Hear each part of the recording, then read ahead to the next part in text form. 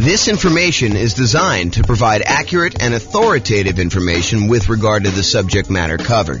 It is offered with the understanding that the presenters are not engaged in rendering legal, accounting, or other professional services. If legal advice or other expert advice is required, the services of a competent professional should be sought. Welcome to the Santa Ana Real Estate Investing and Real Estate Financial Planning Podcast.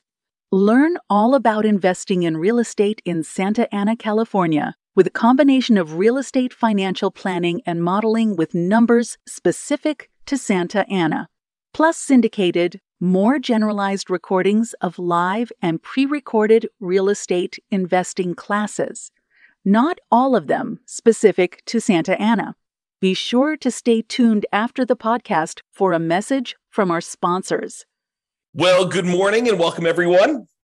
I am James Orr, and today we've got a crazy cool class. We're continuing on with the series about how to improve cash flow, and today we're going to cover the section on how to improve cash flow when we're thinking about financing your next rental property. So let's jump right in, because we got kind of a lot to cover. So this is sort of the framework we've been working from. So far, we've talked about how to improve cash flow when searching for a property. We covered that in a previous class. Today, we're going to be focusing in on this section right here, all the different things we can do to improve cash flow when financing our next rental property. And then in subsequent classes or subsequent classes, depending on how you like to say that, we will talk about how to improve property cash flow when we talk about the strategy that we're going to use, what real estate investing strategy we're going to implement, and then how to improve cash flow by improving the property itself, and then how to improve cash flow during the marketing of the property in order to find a tenant or a tenant buyer, and then how to improve cash flow when we own the property, and then finally we'll finish up with how to improve cash flow on a property while we're renting it. But today we're going to focus on how to improve rental property cash flow when we're financing. And there's quite a bit to cover, because this is probably the largest section. I don't know if I would say it is the largest improvement section, whether it will have the biggest impact. I think some of those biggest impact things are more around strategy and maybe even owning. The financing thing definitely has an impact, but I think some of the other ones like strategy and when you own the property and maybe a couple other ones are larger in size. And by larger in size, I mean you have a very high probability of being able to improve cash flow by the largest amount when you think about some other things. Now, financing, there are definitely a bunch of things we can do to improve cash flow. Some of them you will choose to do. Some of them you will choose not to do just because it doesn't make sense for your particular situation. But we will cover them all so that you have good comprehensive knowledge on all the different choices available, and then you can make a decision.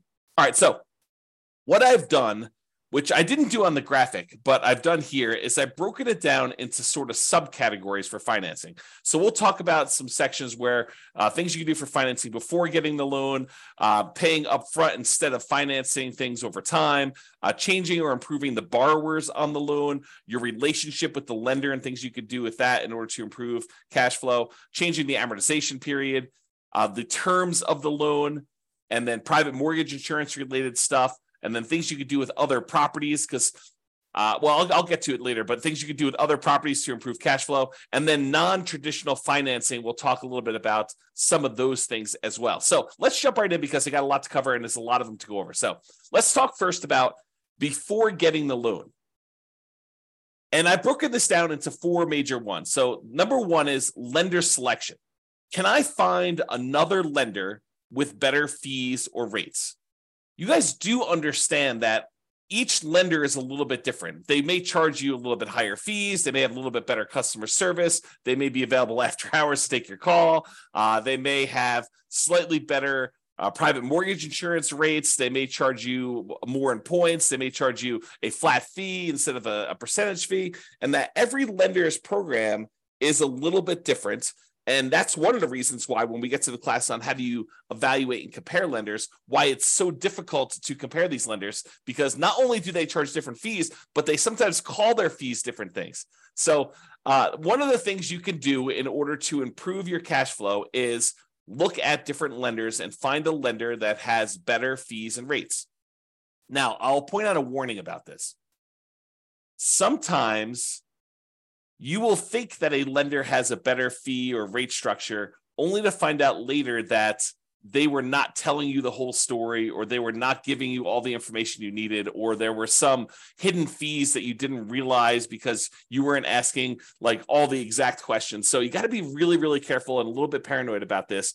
But I do think it's important that you talk to a few lenders when you're thinking about buying a rental property. And the way that I'd like to recommend it is I'd like to recommend that you ask your real estate agent for their, top 2 or 3 lenders that they would recommend, the ones that their clients have had good experiences with and have really good competitive rates and fees. And then call them all on the same day. And you may want to add 1 or 2, maybe the bank, the credit union or the bank that you bank with, just to kind of see where they are as well. And then call them all on the same day. Tell them what your kind of credit score is.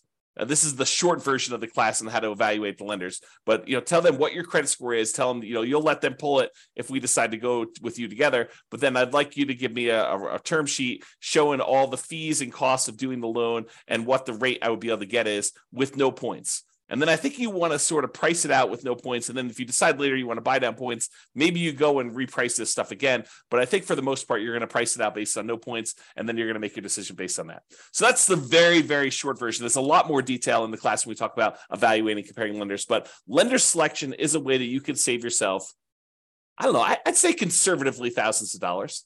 In some cases, it's hundreds of dollars, but if you're really looking at the wide range of what different lenders offer, this could be thousands of dollars, and thousands of dollars could be used to do other things like buy down the interest rate as an example and get a better cash flow on the property. So lender selection is really important. I think you should focus in on that. You can also choose to select your loan by closing costs. Can you pick a loan that's going to have lower closing costs, especially if you're financing in the closing costs, you're going to be adding those to the loan by looking at the different ones and saying, hey, look, if I go this strategy, then I will have slightly higher closing costs than if I go this strategy, and making a educated math-based decision about which one of these you should pick, because closing costs can vary depending on the loan. And some of it may be like upfront private mortgage insurance. Some of it may be the closing costs that particular lender may charge, or the program has specific closing costs that you need to pay, like certain fees, especially if you're doing like some type of down payment assistance program or something like that. Those can have additional closing costs associated with them, which you may or may not want to choose that particular loan program in order to get that particular program because it has these extra fees. So just be aware that closing costs can vary a little bit depending on which program you have, and compare those if you're going to consider multiple loans. The next thing about before getting your loan is whether you should lock or float your interest rate. I think we talked about this when we were talking about searching for property strategies when we were searching for property, but it applies when you're doing your financing as well. Should you decide to lock in your interest rate now, and will rates go up or will rates go down while you're waiting to actually close on your loan, or lock the rate finally in order to get the loan? And this could be a pretty significant difference. Rates have been on the move. I remember some clients about a year ago, because it's been about a year since we saw rates jump from, that 2-3% range to now up to almost 7%. I had some clients who were under contract on a property, and they thought that the rates had bumped up a little bit. They thought, well, maybe they'll come back down.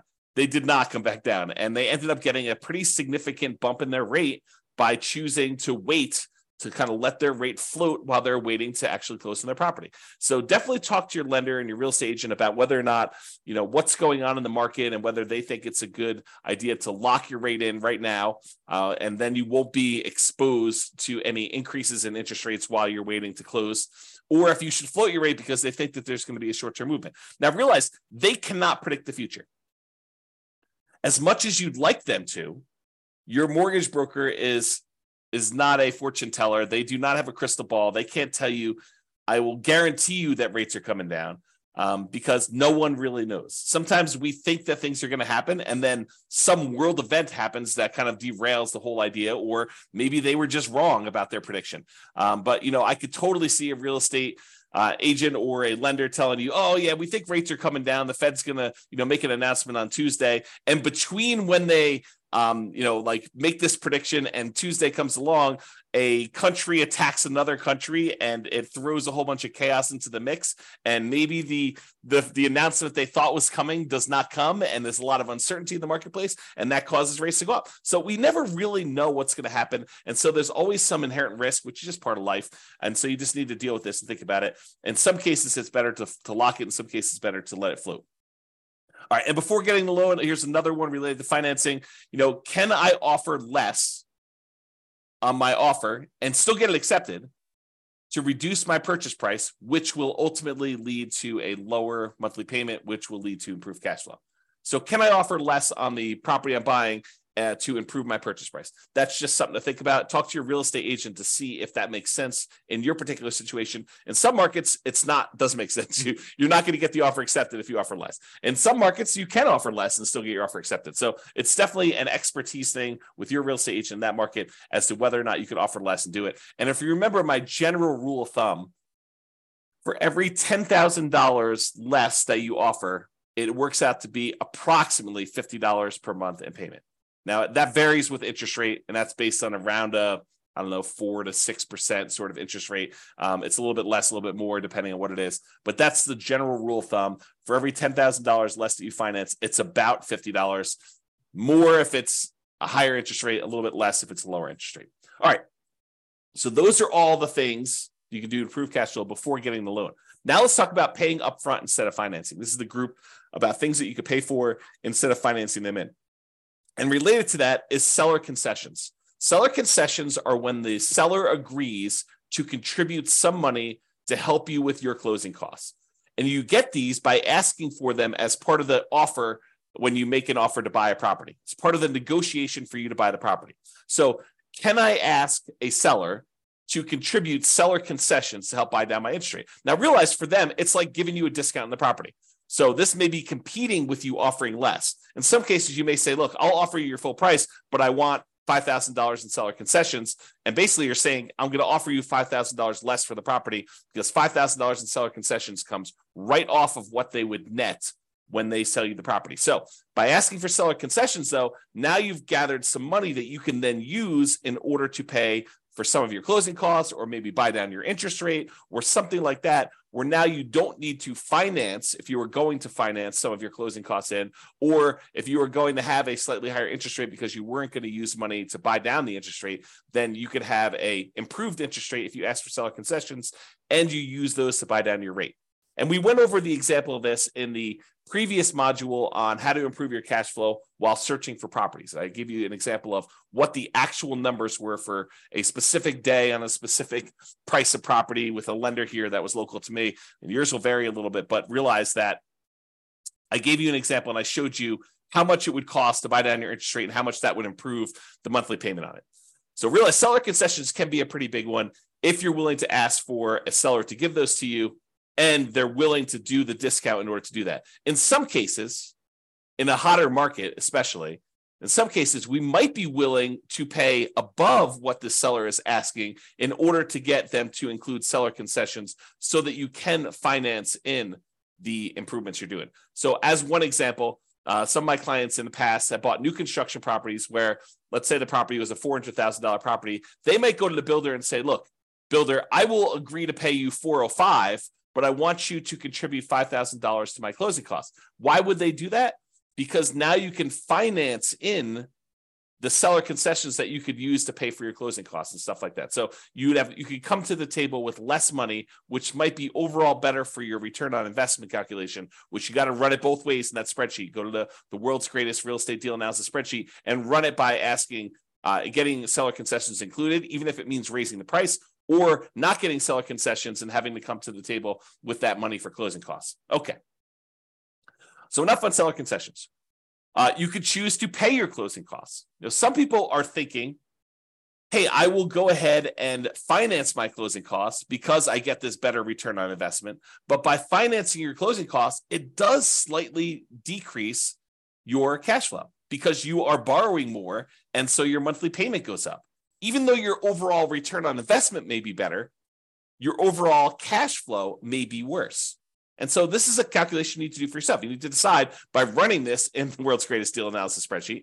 You need to go figure out and say, look, if I decide to pay for my closing costs up front, maybe my overall return, when we look at the 4 different areas of return, appreciation, cash flow, debt pay down, and cash flow from depreciation, the tax benefits part. We're not talking about reserves here, but those do come into play. But really, we're looking at all those returns. We're saying, look, overall, if I have to bring less money to the table, my return on investment looks better. However, my cash flow number might be slightly worse. And so by choosing to pay for closing costs up front, out of pocket, instead of financing them, it may actually improve your cash flow. And if you're really, really focused in on that cash flow number, this is a way for you to improve cash flow. Okay? All right, let's talk about private mortgage insurance. Remember, private mortgage insurance is insurance that the lender asks you to pay to protect them in case you default. The idea is this. The lender says, look, I really want you to put 20% down in order to finance this property. But you really want to finance this property and only put 5% down. So they say, I will reluctantly agree to make you a loan if you only put 5% down. However, what I need you to do is I need you to hire this third-party insurance company, and I want you to pay them their premiums, their insurance premiums, such that if you default on the loan, they will make me whole. If I need to go sell this property and I have a loss because you didn't put 20% down and there's not this cushion of equity protecting me, if I need to foreclose on you for me to be able to sell it, get out of the property and make all my money back, including all the attorney's fees and probably selling at a slight discount and all those different things. So there's usually a 20% cushion of equity if you put 20% down. If you're only coming in, you're only putting 5% down, they want you to go pay a third-party insurance company that will protect them in case they need to sell the property because you defaulted, they foreclose, and they need to get their money back. And so you say, I will agree to that. I will pay this monthly fee or an upfront fee in order to have this insurance company protect you because I'm only putting 3.5% down or 5% down or 7% down or 19% down. Anything less than 20% is typically what you need for PMI, what they require for PMI. Okay. So there's a couple options with PMI though. In one case, you could choose to pay PMI monthly. Some of these private mortgage insurance companies will allow you to pay your private mortgage insurance monthly, and some of them go away after you've gotten back up to that 20% equity. Not all of them. For example, FHA never goes away. But some of them will go away. They'll say, okay, we can now remove PMI once you've gotten to the point where you've got 20% of equity, when you get to 80% loan to value. So you could pay monthly as one option. Or the insurance company says, hey, look, instead of paying monthly, what you could do is you could pay a one-time upfront lump sum payment instead of monthly. And if you're concerned about cash flow on your rental property, you don't want to have this $150 to $250 a month private mortgage insurance payment on a $500,000 property, somewhere in that ballpark. And it varies a little bit. There's a lot of things that go into PMI, which we'll cover in the classes on PMI. You can go into the control panel in order to watch the video I have on that already, or we'll do another one here coming up soon. So if you don't want to pay that $150 to $250 a month in PMI payment because it's impacting your cash flow and you'd rather not have that negative cash flow, you could say, look, I've got whatever it is, $4,000 sitting here. I would rather take this $4,000 and I'd rather pay it upfront in order to have that monthly payment for PMI go away. And so cash flow improves by, in this case, whatever it is, $150, $200, $250 a month by paying a single $4,000 payment. And then you got to calculate, is that a worthwhile return for me? Is paying $4,000 now to get $200 or $250 better cash flow a good return for me doing that? Okay. And so those are the things to consider paying upfront instead of financing. Another thing that we think about for paying upfront instead of financing is paying a fee in order to get a staggered interest rate loan. This is very popular right now because interest rates have gone up so much. A lot of builders especially are doing something like this where they're saying, hey, look, we will go ahead and buy the property from us, pay full price, and we will prepay some interest on your loan so that in year one, you have a significantly lower interest rate than we have right now. In year two, you have a lower interest rate, but not quite as low as year one. And then year three, it goes up to whatever the regular interest rate was. And what they're really doing is they're prepaying your interest on that loan in order for you to not have that for the first 2 years. So I'll put some numbers on it just to give you an example. And this may not be exact. You need to go talk to your lender about what they might be. But let's say interest rates right now are 7%. So you go to the builder, you say, look, builder, I want to go buy this property. It's a $400,000 property as an example, and I'm going to pay you, and the interest rate I can get with the lender is 7%. So the builder says, look, I will go ahead and buy down your interest rate, and it's kind of like staggered for 2-year plan. And they'll say in year 1, you're going to have a 4% interest rate, and that'll be the interest rate for the first year. After that, you're going to have a 5.5% interest rate in year 2. And then after year 2 is done, starting in year 3, you will have that full 7% interest rate. So your cash flow, if you were buying this as a rental in year 1, would be significantly improved. Most of the time, a lot of people are doing this as a nomad strategy where they're moving in. And so the interest rate for the first year while you live there is considerably lower. And then the year afterward, the second year, it's lower, but not quite as low. And so your cash flow on your first year as a rental, if you decide to do the nomad strategy and then convert it to a rental after living there for a year, is improved for that first year. But then after that, it goes back up to 7%. And some people are thinking, well, interest rates will surely come down in the next 3 years. Well, maybe not. We don't really know what interest rates are going to do. They may come down in 3 years, and then at which point you could probably do a refinance out, to kind of change your rate, a rate and term refinance to change the rate on the loan, if it comes down low enough to do it. And remember, if you were living in the property and then you moved out and now it's an investment property, it's a very different kind of like rate that you might get on investment property than if you got in an owner occupant. It's usually higher. So you got to kind of consider these things when you do that. In general, I'm not saying they're bad. In general, though, I don't like the staggered rate idea. I mean, if you're only going to hold a property for a short period of time, I could see it being beneficial to do for a very brief period of time. But I'd almost rather they take that money and give you a lower rate for a 30-year term. That way you can keep that loan for 30 years. Although some people are like, but James, I'm going to be refinance. I'm going to sell the property because I'm going to reuse the equity. I'm going to re-leverage up. I'm going to do a cash out refinance, or I'm going to go and do a rate and term refinance when rates come down. So why would I go buy down the rate for 30 years if the rates are higher than what I think I'm going to get? Well, we don't know what the future is. And so I think that's one of the big concerns about whether you do this for 30 years or not. Maybe I should do a separate class on that idea. To be determined. And then the other option, which I was just sort of talking about, is you could buy down the rate completely. So you could say, look, instead of doing this staggered rate where I get a lower one for year 1, then a slightly higher one for year 2, and then it goes to the full rate after year 3. And by the way, there may be a 3-year plan out there by the time you get this. Maybe like you buy it down for year 1, year 2, and year 3, and then it goes up to the regular rate year 4. I mean, who knows? These kind of programs change all the time. So just realize, talk to your lender, find out what they are. So the other option, though, is you pay a fee and you buy down the rate for the entire 30-year period.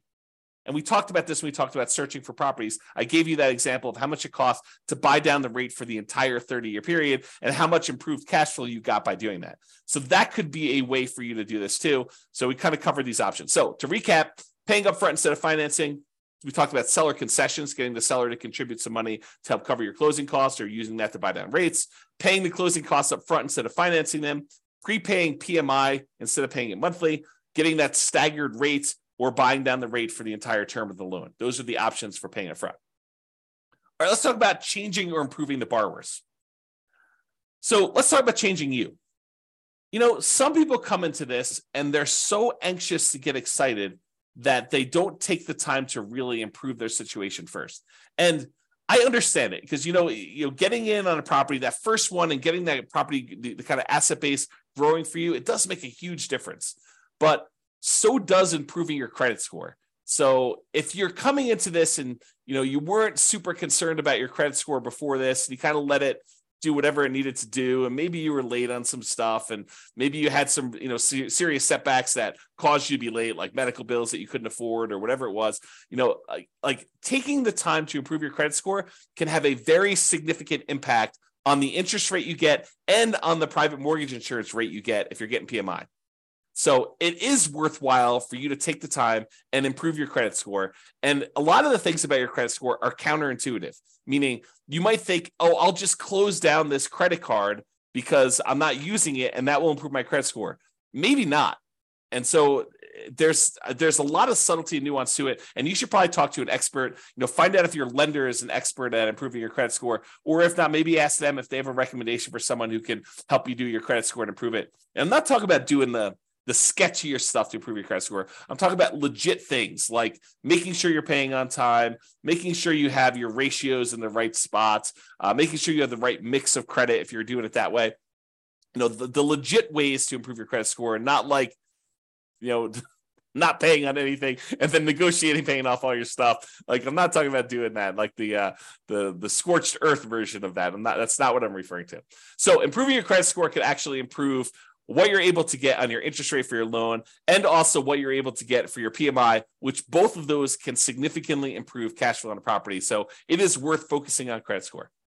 Now, if you have a relatively weak credit score, you may want to consider talking to a friend or family member, which I'm not even going to go into the details of this because it takes a certain type of love and trust for another person to come in and co-sign, be member of a loan in order for you to buy a property. But if you can get your friend or family member to agree to this, good for you.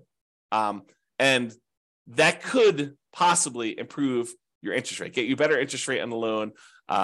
If they have better credit than you and they're a better borrower, and in a lot of cases, getting your rate on PMI, if you have more than one borrower on the loan, it does lower your rate. That's one of the calculation parts of a PMI. So adding another friend or family member to your loan when it makes sense, and it legitimately makes sense, talk to your lender about this.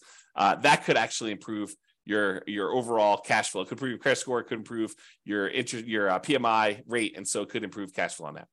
Now, on the other end of that spectrum, let's say you and your significant other are about to buy a house, and I'll be nice. You have awesome credit.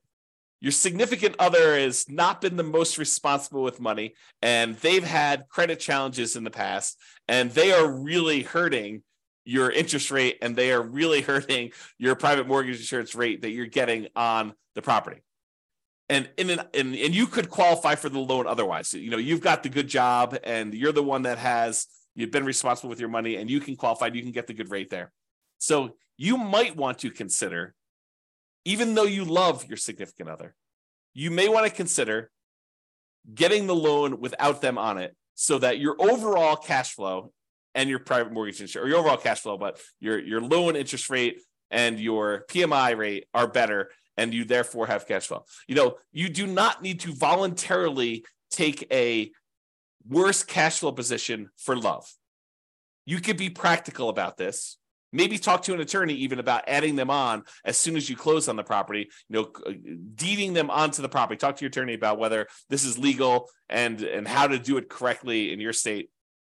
But you could maybe go get the loan yourself, buy the property yourself solo, and then add in your significant other for the sake of love after you close on the property. That way you get the benefit of the better cash flow, the better PMI rate, and they also then own the property with you if you're doing that. And as an aside, some married couples will go ahead and buy properties independently. They'll have one buy a property, then the next one will buy the property, then the next one will buy a property, and they keep alternating back and forth, because when you're doing non-owner occupant financing, you are limited in the number of loan spots you can get with 30-year fixed rate financing. And so a lot of them will try to go ahead and do 10 independently, just all in their name, and their spouse will do 10 solo in just their name.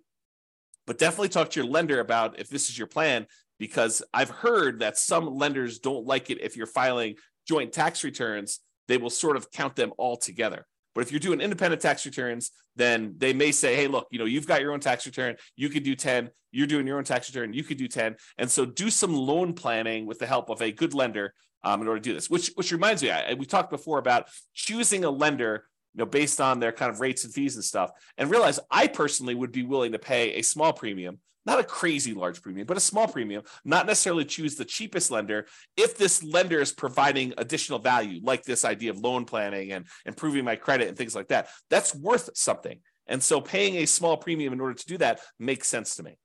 Okay. Now I've gone off on that tangent. So removing a borrower could actually help you get a better interest rate, get better PMI. And so you may want to consider, for the sake of love, for the sake of love, leave them off the loan and then put them back on, so that you guys get overall improve your situation and your kind of cash flow on the property. And then using a similar idea to adding the borrower, you could partner with somebody who is a loan partner who could just get better loan terms. So the idea is maybe you form an LLC, And in the LLC, you are providing either the deal and some of the capital or the deal and all the capital. And you're bringing in a third party who is a super strong qualified borrower. And they are becoming one of the partners in the LLC, one of the owners in the LLC. And they're the ones getting and signing for the loan. And that could be a better way for you to do it than if you were to go do this solo, get the loan, or if you guys were both to go buy it and, kind of like both of you on title solo, so go talk to your attorney about structuring this and how it would work, and talk to your lender about how this would work with having a loan partner and whether that gets you better loan terms. Okay, so we talked about that. Now let's talk about your relationship with the lender. And I will tell you, of all of the strategies we have here, these are probably the ones I've seen the least, actually implemented the least, and probably the ones that have the least impact. But they do sometimes come up, so I wanted to mention them to be comprehensive. So here are two different things that discuss your relationship with the lender. Number one, some lenders will allow you to get a small discount on your interest rate if you set up automatic payments. And it's usually on an account that they have in their bank. So you go to your local credit union, and your local credit union may have some program. They don't all have this, but this is why I said that this is one of the ones I've seen the least. But some credit unions may say to you, hey, our rate is 7%. However, if you actually set up auto pay on the checking account you have with us, then your rate becomes 6.875 for the life of the loan. And so you may say, that makes a lot of sense to me. I'll go ahead and use the account that I already have with you that I'm going to use to pay on this loan. That makes great sense. I'll get an improvement on my interest rate. So that's one option. Some credit unions or banks or whatever it is may say to you, hey, look, if you have a investment account with us, you may get a slightly better interest rate if you have a savings account, a checking account, and your investments all with us and your mortgage. We might give you a small interest rate benefit by being a ideal customer that has a much larger relationship with you. Or they may actually say, hey, look, if you have more than X number of dollars on deposit with us, whatever that is, $25,000, $100,000, $500,000, then we will give you our preferred lending criteria, tier, whatever it is, in order to do that. You tend to see more of those with commercial loans, although maybe you see it with residential loans. Again, I don't see this very often, but I've definitely heard about people getting these benefits. I had one client at closing told me about their lender was giving them some type of preferred rate for doing some of this stuff. So check with your lender, see if that's appropriate for you. All right, change the amortization. Amortization has to do with the period of time over which your loan pays off. If you say you have a 30-year amortizing loan, that means that by making regular monthly payments, the loan will be paid down to a zero balance after 30 years. Or if you have a 15-year amortization, it means that a 15-year loan, by making the regular monthly payments, will be paid off down to zero at the end of 15 years. Okay, so when we talk about amortization, I'm talking about kind of like the period of the loan or how the loan is amortized to do that. So for example, with an interest-only loan, the loan is not amortized. You are only paying the interest that is due, and the balance of the loan is staying the same throughout that period of time. So you may be paying just the interest, no additional money toward the principal or the amount that you owe on the loan, and so the balance of the loan is not going down. Well, by paying interest only, that does improve cash flow. So you could choose, if your lender offered this and you were willing to do this, to say, look, I'm not willing to have a 30-year amortizing loan. I want to have an interest-only loan. Then you'll always owe the same amount unless you pay extra and reduce your principal. But I want to pay the same amount and only pay the interest on the loan, which would improve cash flow. If you think about it, this is part of our deal alchemy class. But if you think about the 4 areas of return we sometimes talk about, the appreciation part of the return, the cash flow part of the return, the debt pay down part of the return, and the cash flow from depreciation or the tax benefits part of the return, plus the reserves. But if you think about those kind of primarily 4 areas of return, what we're doing by doing an interest-only loan is we're using deal alchemy in order to say, hey, look, instead of taking the return we're getting from paying down the loan, the amount of money we'd be paying in principal, we're moving that return up into the return quadrant for the cash flow. So we're saying, look, we're taking a 0 return on debt pay down, and we're moving that to the cash flow portion of our return. So that could improve cash flow by doing that. So you could do an interest-only loan if you wanted to do that instead of having the loan be paid down. There are some rare loans out there, less common these days, but I wanted to include this to be comprehensive, where you can pay less than the interest that is due. So if you think about it, you have a $400,000 property, a $400,000 loan, you're paying 7% interest on it. They can calculate out how much interest is due in that month. It's 7%, times the 400,000 divided by 12. That's how much interest is due in that first month. But if you decide to pay less than that amount, then the balance of the loan increases. It goes up. You no longer owe $400,000 after the first month. You might owe $400,200. And then the next month, your interest that is due is actually higher. And so if you have this negatively amortizing loan, the loan balance actually increases each time you make a monthly payment because you're not even paying the full amount of interest that is due, which improves cash flow, oddly enough, right? You're basically taking that debt pay down part of the return, and instead of making it zero with like an interest-only loan, you're making that negative. And then you're moving that return up into your cash flow part of your return because those things, they're kind of like opposite ends of kind of like a balance where if one goes down, the other one goes up, right? You think about it that way. So in this case, if you were willing to take a negative amortizing loan, which most of the time I don't recommend this because the amount you owe in the property is actually increasing each month. It's kind of a weird position to be in, but you could actually do this in order to improve cash flow. All right, rate from loan term. So I don't know if you realize this, but if you get an interest rate on a 30-year loan versus the interest rate on a 15-year loan, the interest rate on a 15-year loan tends to be lower than the interest rate in a 30-year loan.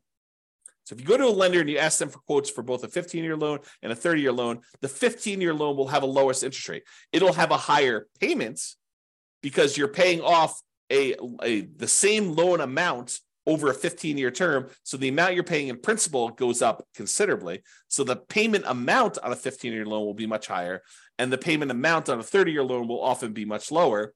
However, the interest rate on a 15-year loan will be lower, and the interest rate on a 30-year loan will be higher.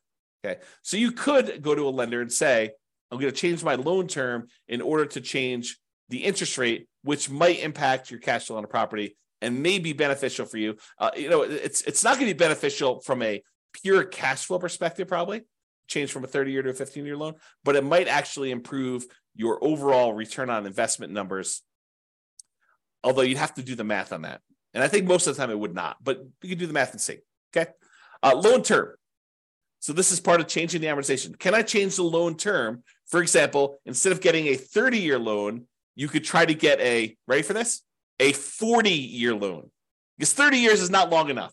If we spread this thing out over 40 years, that's better, which they're offering them now. It's my understanding. There are some options for getting 40-year loans. They're rare still, might be hard to find, but I've heard of people getting these 40-year loans. I think my friend Jason sent me over an email talking about 40-year FHA loans, if I'm not mistaken. I was like, that's crazy. So anyway, if you got a 30-year loan, the payment on that would be higher. Hard for me to even say.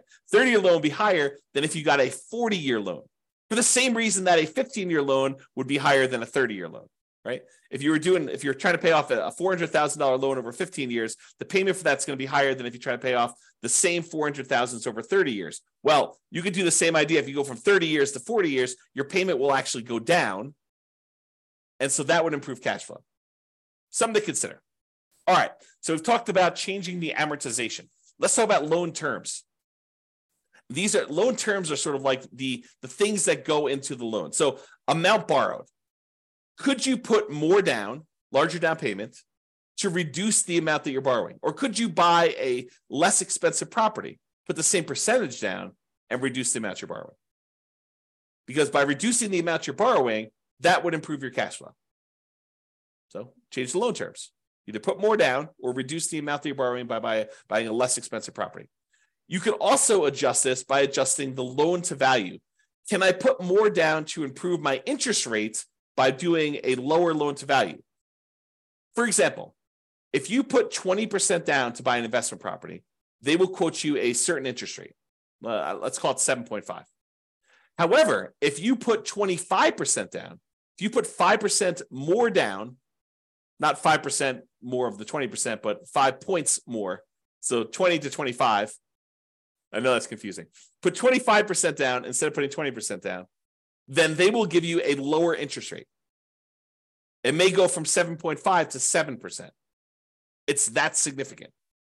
So a lot of times when you run the math, if you've got the ability to come up with extra down payment, one of the biggest jumps you tend to get is going from that 20% to the 25%.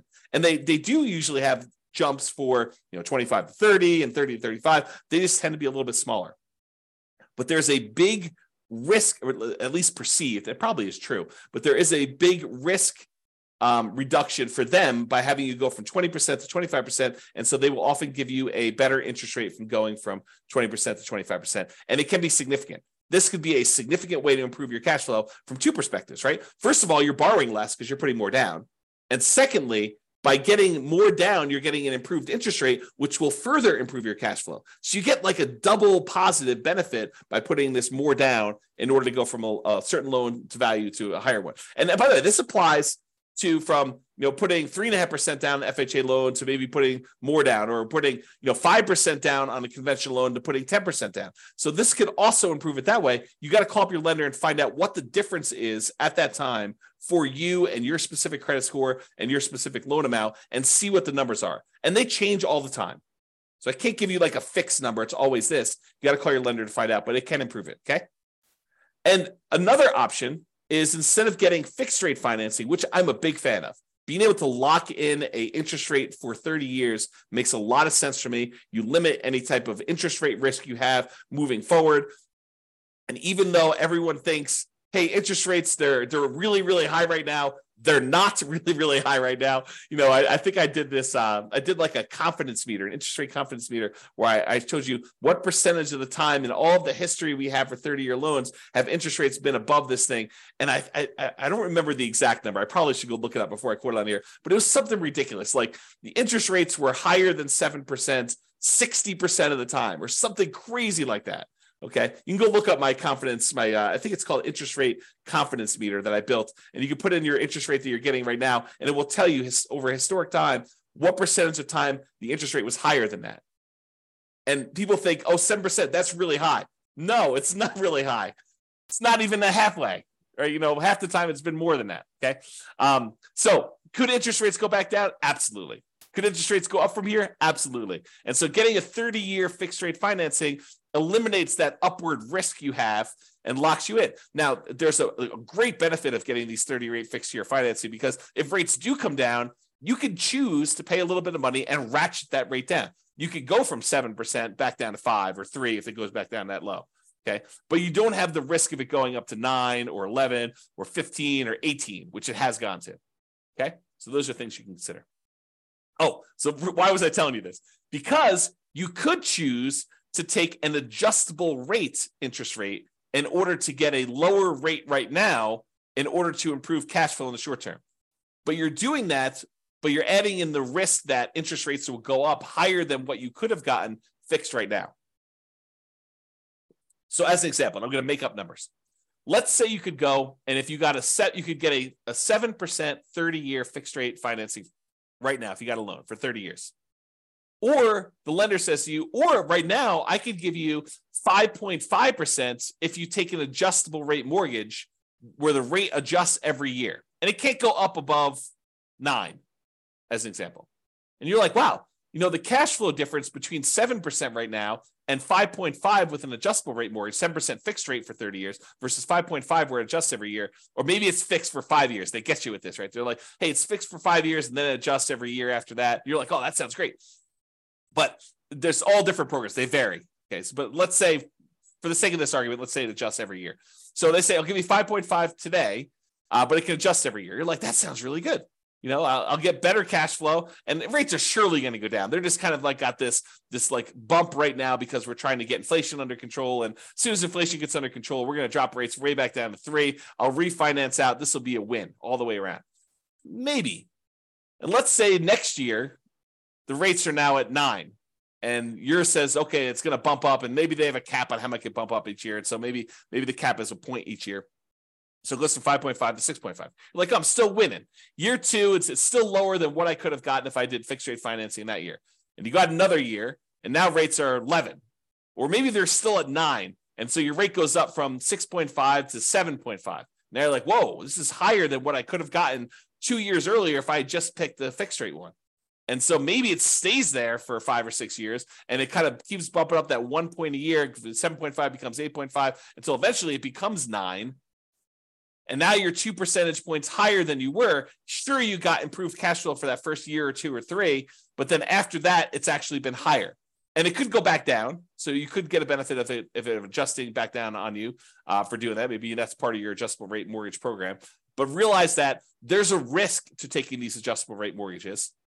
And you need to decide if you're comfortable with that risk or if you'd prefer to lock in some type of 30-year fixed rate financing, eliminate that risk from your portfolio. And we'll talk about this when we go into the risks of real estate investing and how to mitigate those. This is one of the ways to mitigate it. This particular risk is to get these 30-year fixed rate financing things. And then if rates drop down, you could benefit by paying a little bit of money and actually refinancing, do a rate and term refinance and lower your rate then. Okay, so we talked about loan terms, the amount borrowed, loan to value, and adjustable rate. Let's talk about private mortgage insurance.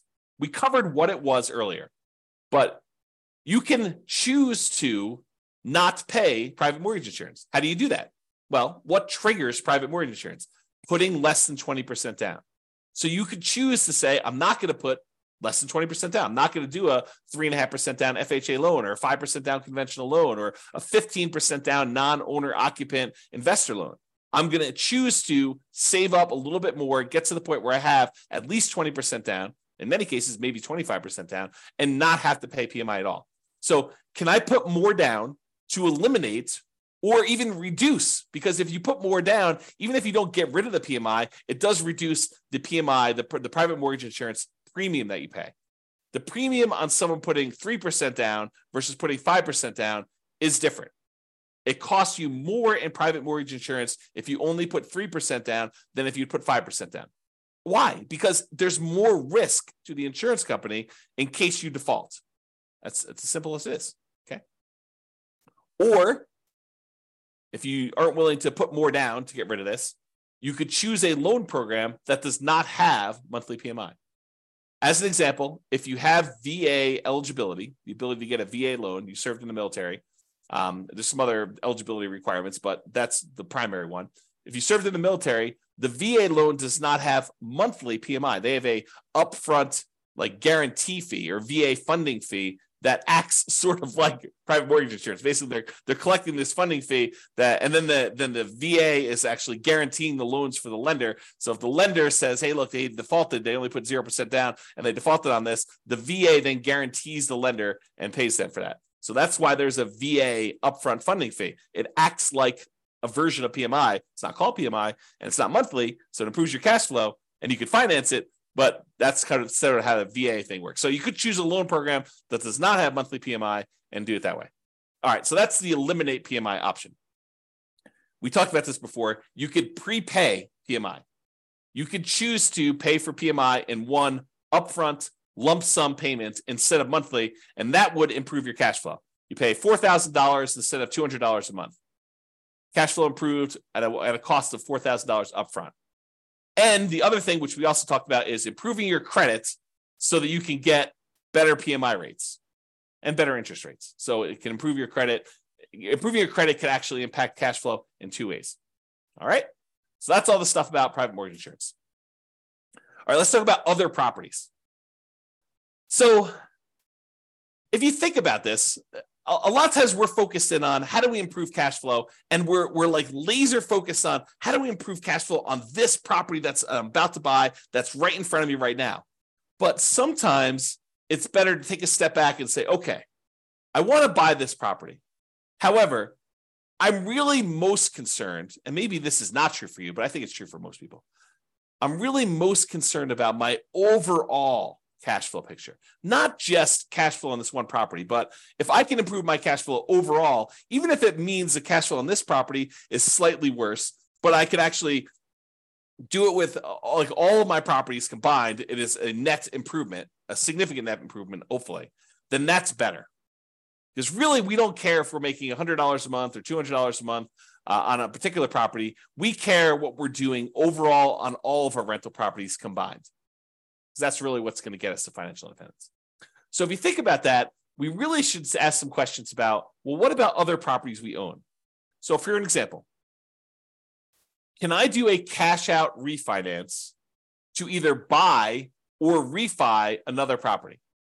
So imagine for a minute, you have a lot of equity in another property and you only have 5% down to buy this property. Or maybe you have, let's make an easier decision. You only have 15% down to buy this property, but you have way more than that extra 5% on another property sitting somewhere else. You could go and say, look, I'm really overall concerned about my cash flow. And while this one property that's got a lot of equity is cash flowing great, it might be better for me to go put a home equity line of credit or do a cash out refinance or do something on this other property that I've got a ton of equity in to get the extra 5% or maybe an extra 10% down payment. So I can get from where I was at 15% to all the way to 25% so that the cash flow on the property I'm about to buy is way improved. I would hurt my other property that I had a little bit by doing this money and borrowing against that one, but it would mean such a big difference on the other one that I'm about to buy that it is worth doing. Think about it that way. You went from having let's say you're doing a non-owner occupant loan, an investor loan. So you'd have 15% down, you'd otherwise have PMI on that one, and the interest rate in a 15% down loan tends to be pretty ugly. But if you go and you put an extra 10% down to get up to 25% down overall on that property, now you get rid of PMI and you get that great interest rate bump from going from 20% to 25%, going from 15% to 25% is even bigger. And so now you have an improved interest rate, you're borrowing less, and you're getting rid of PMI. The cash flow improvement by doing that may be so much better than the cost of doing the HELOC or whatever it is over here on this loan. And it may be worthwhile for you to do that. That's just sort of one example.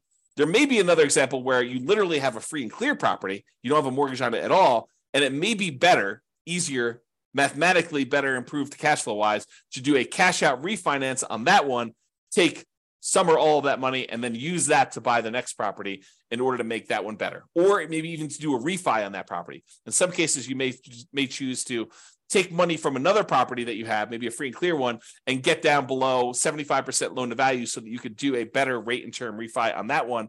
And you're kind of moving equity around in order to improve your cash flow position. Just things to think about, okay?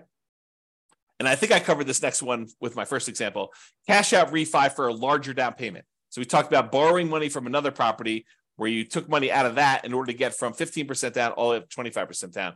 And so it may make sense from an overall perspective to do it that way. And then the other thing to be aware of is there are limitations once you get to a certain portfolio size on your ability to do cash out and rate and term refinances. For example, and this changes all the time, so go check with your lender about what the current rules are.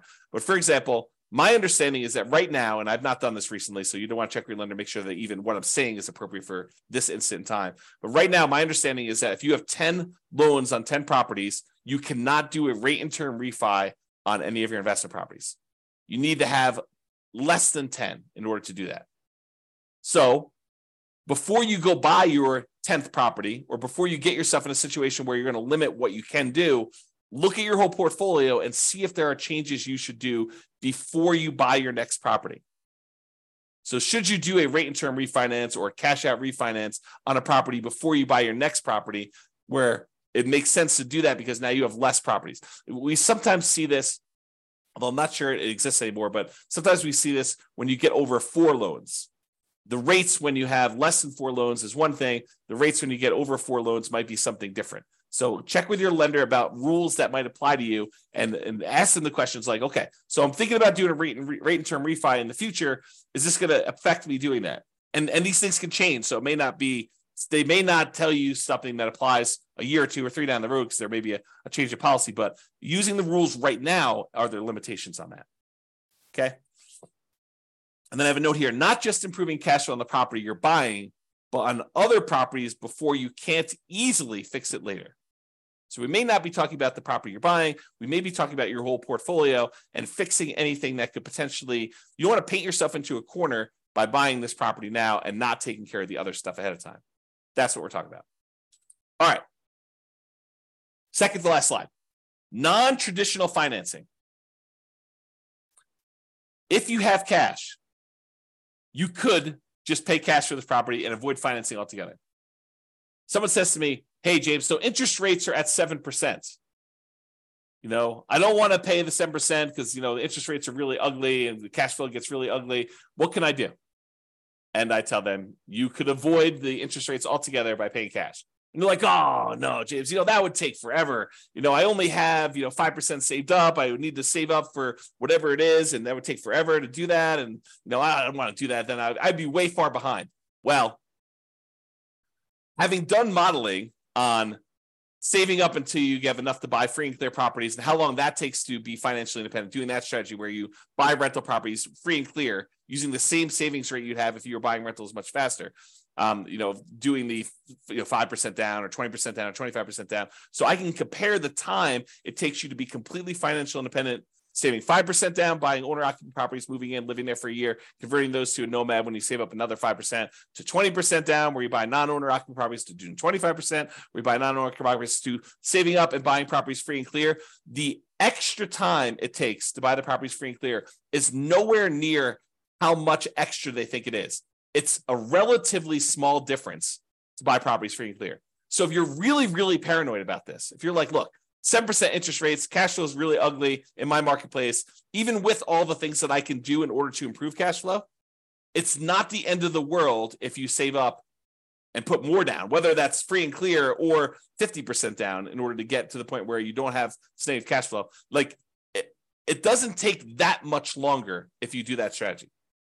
It's more discipline and you got to do some stuff with the money in the meantime. But think about it this, well, I'm not going to go into this. There's a whole class coming on this idea of speed versus the speed of 5% down or 20% down, 25% down versus buying properties free and clear.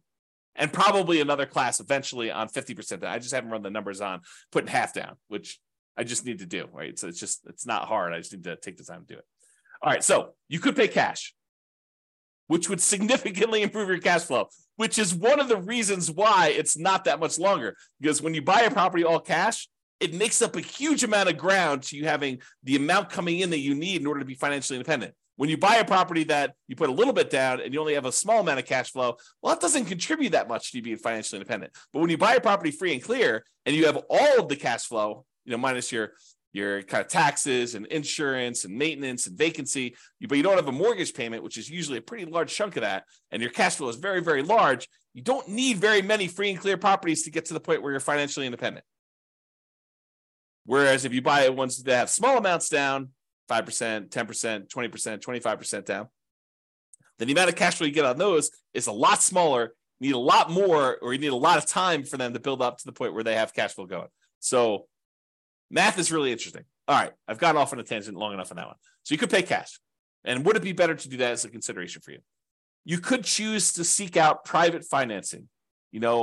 Talk to grandma and grandpa at the Thanksgiving table and say, hey, you got any money in CDs? I'm doing this real estate investing thing. Interest rates right now are 7%. What are you earning on your CDs? Well, I'm getting 2%, 3%. Okay, well, how about you loan me money at 4%?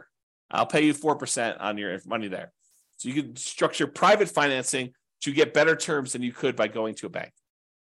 Or all the creative financing things like owner financing, where you negotiate with the seller to get like purely bespoke financing terms, where it doesn't matter what the market's doing. You and the seller come to terms over what interest rate they're going to charge you, whether that's 11% a premium or 3%, a big discount, or 0% in some cases, right? Depending on how you structure it. So you could do owner financing like that. You could do subject to or wrap financing. Subject to is where you buy a property and you leave the existing loan in place. You're buying the property subject to the existing financing. Or wrap financing, where they have an existing loan and they're wrapping that with a new loan and they're making payments to the underlying loan and you're making a payment to them and they're keeping the difference. Or the lease option family, acquiring properties on lease option, where you're agreeing to lease a property from somebody for a period of time, and you have the rights to buy that. You have an option to buy it in a year or 2 or 3 or 4 or 5 or 10 in the future. Or maybe it's a lease purchase where you have a lease in place and you have a purchase contract that goes out a year or 2 years or 3 years or 4 years or 5 years or whatever it is, like that whole family of things. So would a seller consider some type of creative financing could be a solution to improve cash flow while we're talking about financing? And would those be better terms than you can get now from a traditional lender? Things to consider. Or the last one, loan assumption. We have all these loans out there that got 3%, sometimes less than 3%, sometimes 4% interest rates. And now interest rates are up at 6s and 7s. And so the loans that they had before are attractive, and some loans are assumable. For example, FHA loans. The challenge I think we're running into here with these loan assumptions, we've got all these really attractive loans out there, but unless you can get a big enough discount where the amount you need to bring to the table is relatively small, you're assuming the loan at what their current balance is. And since property values went up so much, we have this huge amount of equity that a lot of these sellers at least perceive that they have. And so you need to either pay off that equity or structure it in such a way that you're getting a big enough discount where the equity is a reasonable amount to pay in order to acquire these properties. But these could be attractive ways to structure it if you can overcome some of the challenges we have associated with that. Okay, so that's it for all the traditional financing. So in conclusion, optimizing cash flow is about maximizing income and minimizing expenses. And I have a typo. Correct the typo. All right. It's about maximizing,